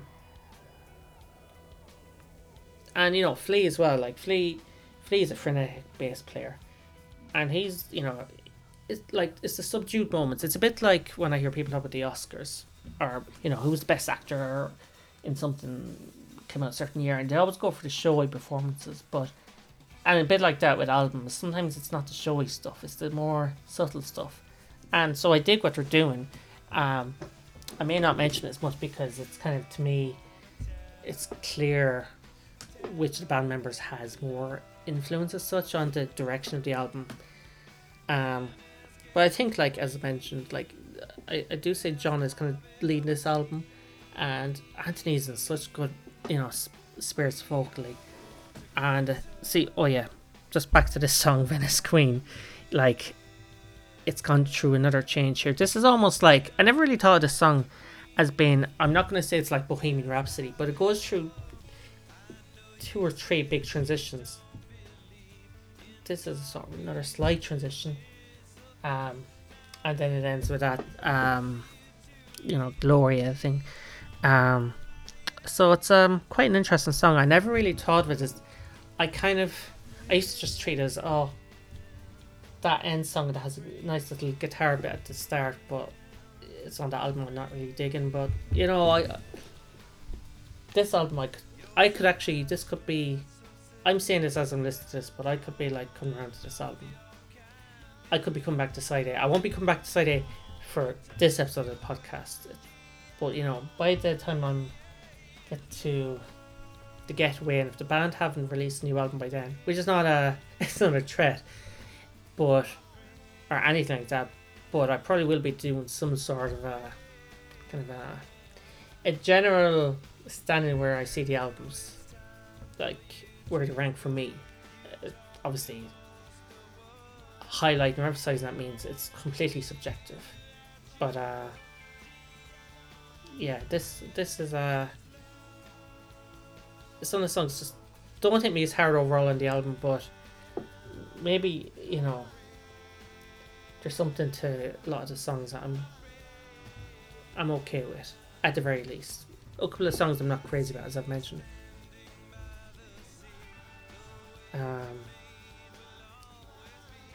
In a way, this is less of a, this is quite a victorious kind of song to end on. It's not like a big, you know, heavy rock song, but it feels like it's just kind of pick up the keys,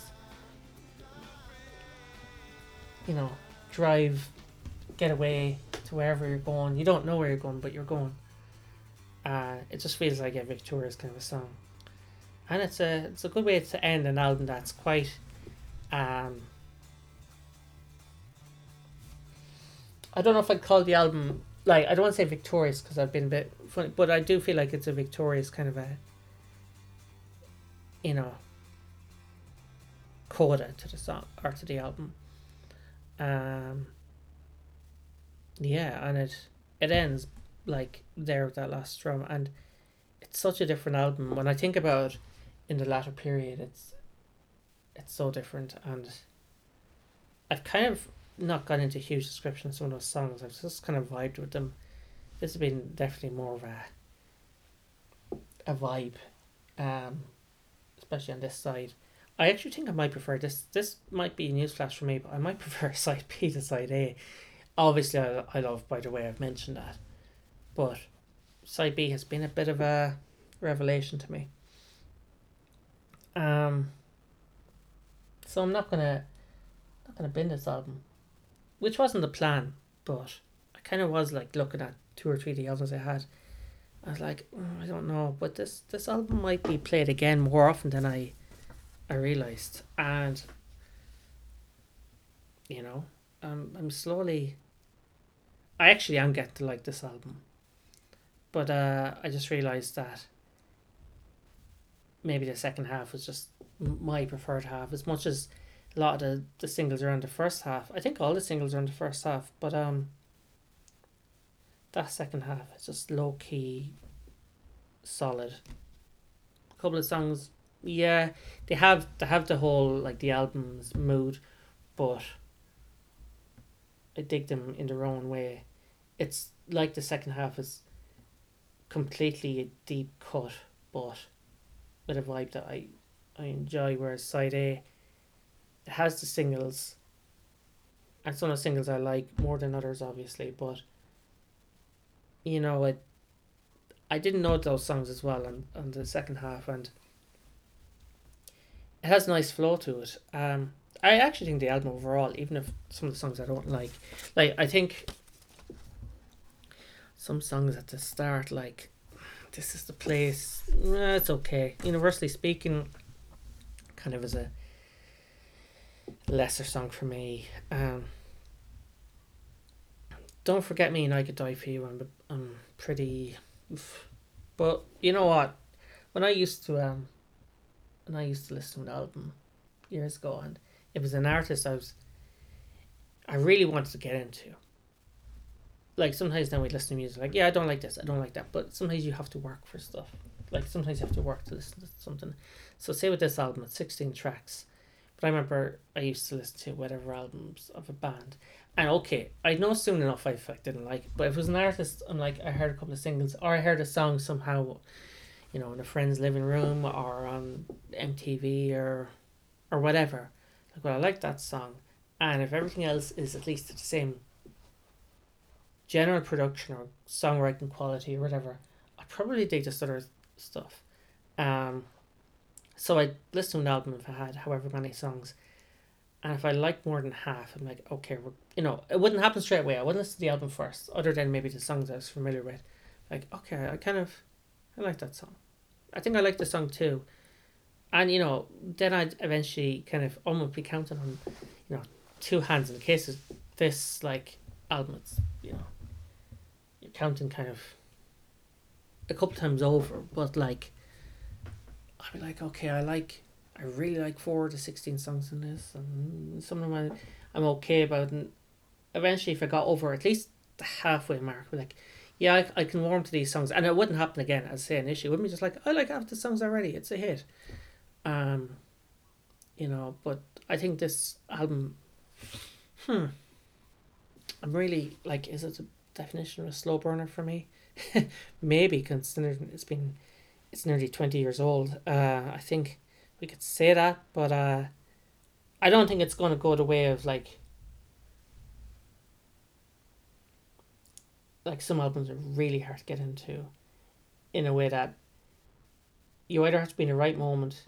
Maybe I am in the right moment now, but sometimes you have to be in the right moment in the right place. I remember I didn't like OK Computer for years. I had the album, didn't like the album, other than a couple of the singles, and I thought, I'm not really into this. And then there are certain songs I heard at a certain time, not from me just playing and going, oh, I didn't expect to like the song that I just played, but sometimes they would just be on the radio. Like there's a song called Let Down. I remember hearing that on a nighttime drive when it was lightly snowing, and I don't know, the song just clicked for me at that time. I love the song now. It's probably one of my favourite Radiohead songs. But some of the songs right now, I wouldn't say I've had that particular letdown moment with any of the songs here, but you know, some of the songs did kind of work for me, especially in that second half, because I was actually expecting when I start recording this part, I was like, oh, I don't know if any of the By the Way fans, you know, if I'm gonna continue ragging on this album, and I actually didn't feel like natural. I genuinely felt like I was warming to the home stretch there. So I would be interested come potentially episode 11 or 12. I only say 11 or 12 right now because I'm not expecting a new album out, but I'm still unsure if I'm going to do a 2 parts to Stadium Arcadium. Do you know what? I might do. We'll see. I'll come back to that in a moment. But so far I'm actually going to give this album a pass. It hasn't it didn't shit the bed. And yeah, it's I still don't like, what year did it come out? 2002.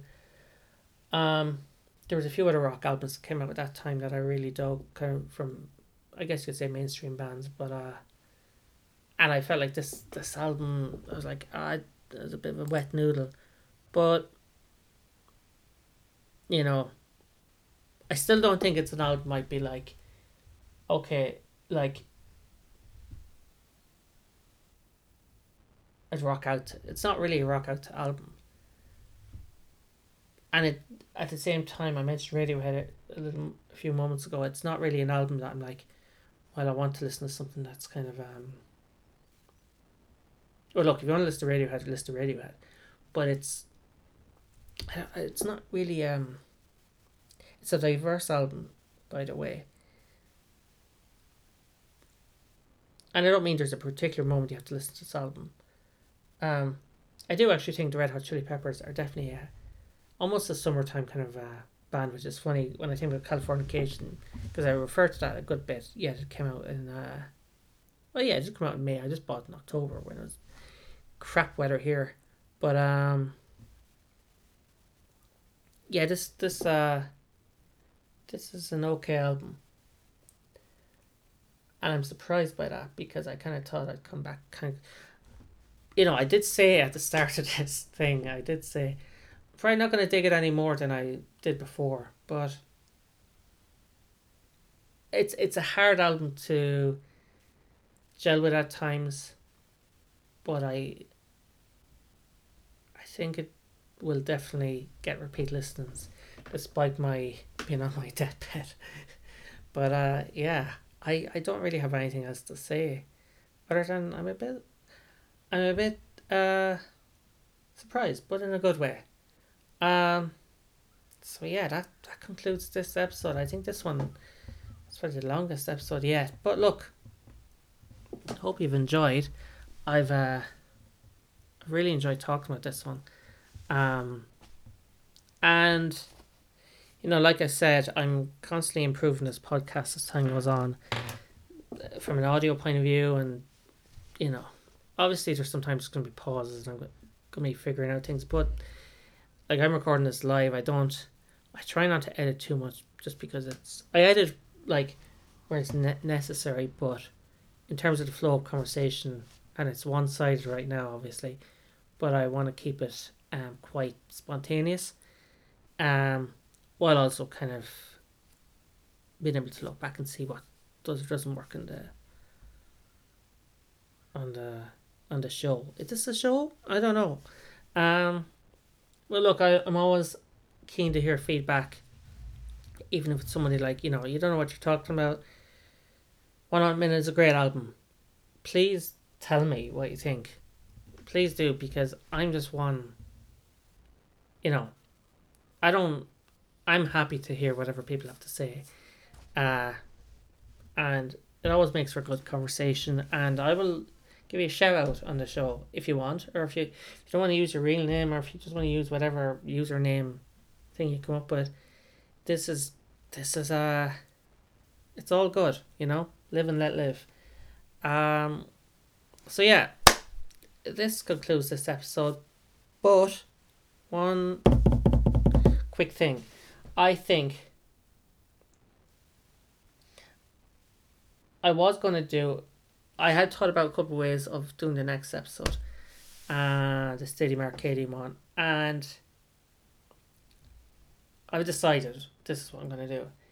I'm going to do it in. I'm gonna split it in two. So I'm going to do side A. I'll talk about the album artwork a bit.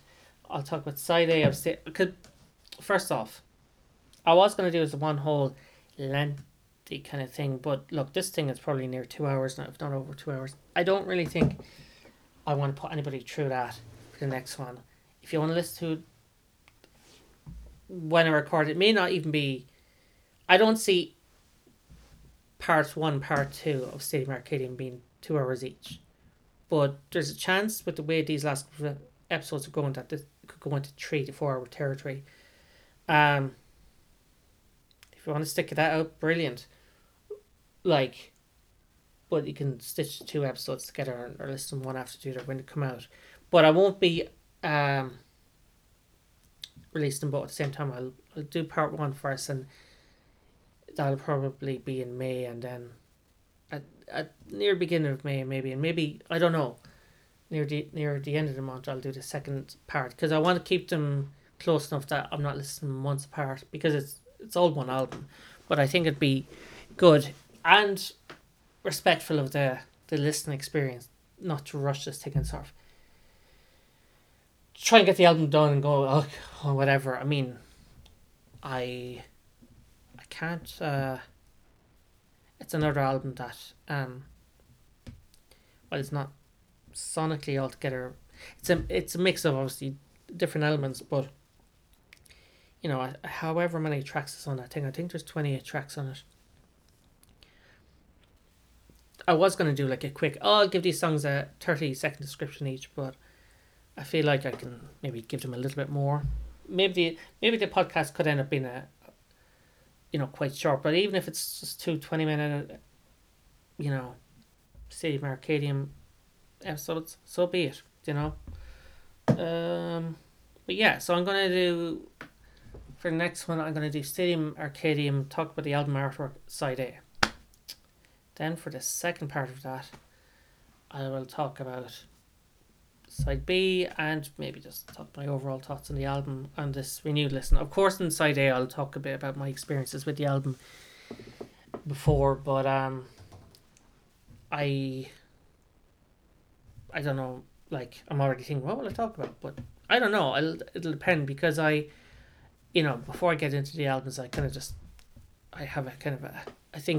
the album artwork, I kind of recall everything in my mind about where I was and all that kind of stuff, and where my head was at in terms of the band and my interest. So yeah, that sounds good to me. So we're going to split it in two. So there's at least going to be another few episodes. I'm debating doing a couple of other things as well, but I will say, and I mentioned this when I was talking about this particular album, by the way, I probably will do some sort of a thing on, like, I think it's called Tier Maker, where you rank whatever movies in a series or a TV series or albums or bands, whatever. I probably will do something like that when I'm at a point where I'm at the end of the current studio output, which is The Getaway. Now, of course, it could be something in between, but I generally think I will have a lot of this particular thing done at the very latest by the end of 2021, but I don't see it. I see it being maybe into the summer with the current kind of general roadmap of how we see things going. That's very business work talk, isn't it? Roadmaps. Next time we're talking about milestones and pivot tables. So yeah, that's it. Let's put a wrap on it. And I hope you're all well during these unusual times. And yeah, if you want to reach out to me, it's andywarbler@gmail.com. I'm on Twitter and Instagram. I'm now on Reddit. Now, I can't remember. On Reddit, I'm just Andy Warbler. But, and anyway, Reddit's more of a kind of a thread thing, so you're not going to be looking out for me. But I have been commenting, and I did talk about the podcast a little bit on the, I think it's, it's the main Red Hot Chili Peppers Reddit page or thread. As for Twitter and Instagram, it's Over the Bridge and YDDD. So that's where you can catch me. Still figuring all this stuff out, but it's fun, and I hope you're enjoying. And thank you for listening, as always. Take care.